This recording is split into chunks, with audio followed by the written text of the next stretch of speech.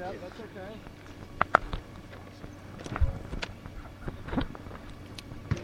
I asked you this yesterday, but when you're saying that your guys are playing with house money, there's no pressure, are you saying that the pressure's on San Antonio? No, I'm saying there's no pressure on us. And it was the same way in the first series. They are the number 2 seed for a reason. But I think my guys, if you said we would be where we are today in the beginning of the season, people would say no way. People would be shocked.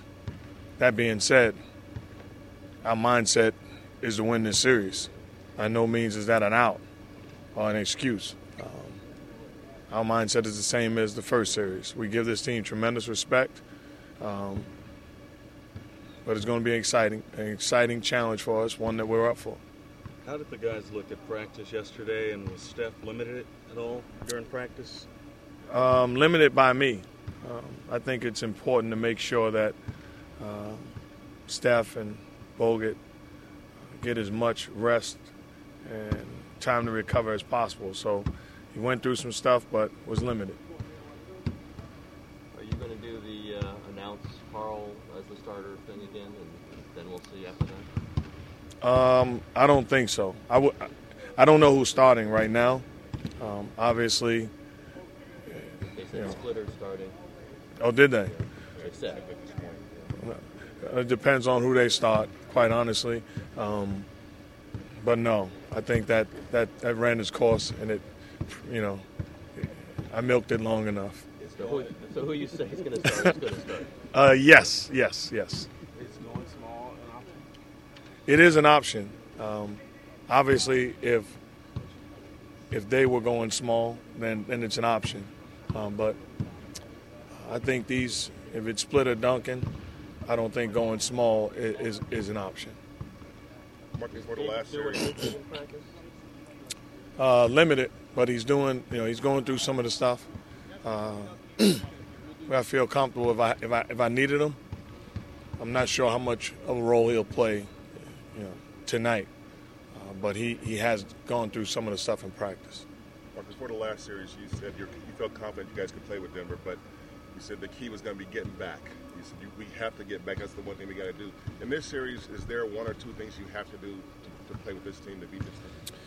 Well, this team is the number 1 fast-breaking team in the postseason. That being said, they played the Lakers. So I think you got to make sure you get back against them. You got to protect the paint against Tony Parker.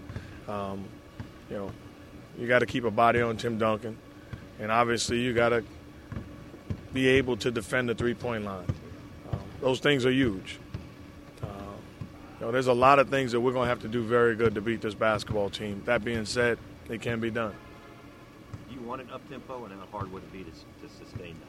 We are an up-tempo basketball team. Offensively, we look to push the basketball. We are a defensive-minded team. And when we get stops, it allows us to play our brand of basketball. But by no means are we looking to slow it down. Can you get more from Curry? Is that possible to ask for? It's always possible to ask for more. I think as a team, we've got to be greedy. As a coach, I've got to be greedy, demanding more from my guys. We are not satisfied individually or collectively. Is there part of you that says the other Spurs, they've been there before, but they are older and maybe they are vulnerable? Is that what you're telling the team maybe? No. I mean, they were the number 2 seed. They were the number 1 seed for a lot of the season. They are an outstanding basketball team that executes you to death and beat you on their terms. It's a tall task in front of us. We understand it, and we're excited with the opportunity to play against them. But by no means do I look at them and think that they're vulnerable. Got a lot of talks about various awards through the season. Any thoughts on the MVP voting? LeBron James was the guy, and it should have been unanimous. Deserves it. The year that he's put together, in my opinion, he's the greatest small forward to ever play the game. He's just an unbelievable basketball player, and he deserved to be the unanimous MVP. Mark, what do you think Harrison learned about himself in this last series in terms of just what he can do in certain situations? Well, the thing that was most impressive to me is he played with incredible poise in the first round. It was a different level than he played with in the regular season. I thought the regular season he put together an impressive regular season, but he's a guy that likes it when the lights get brighter. And he played exceptionally well on both sides of the basketball for us in the first round, and I'm sure he's going to be able to sustain it and be up for the challenge in this round.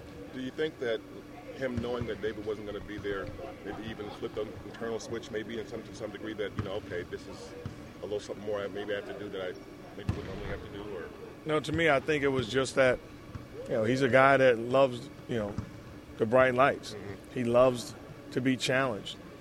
He loves the idea of playing against the best, and it brings out the best in him.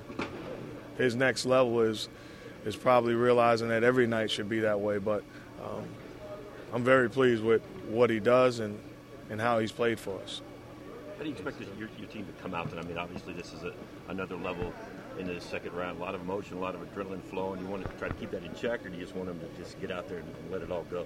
I got a young basketball team that's a veteran basketball team. That won't be an issue.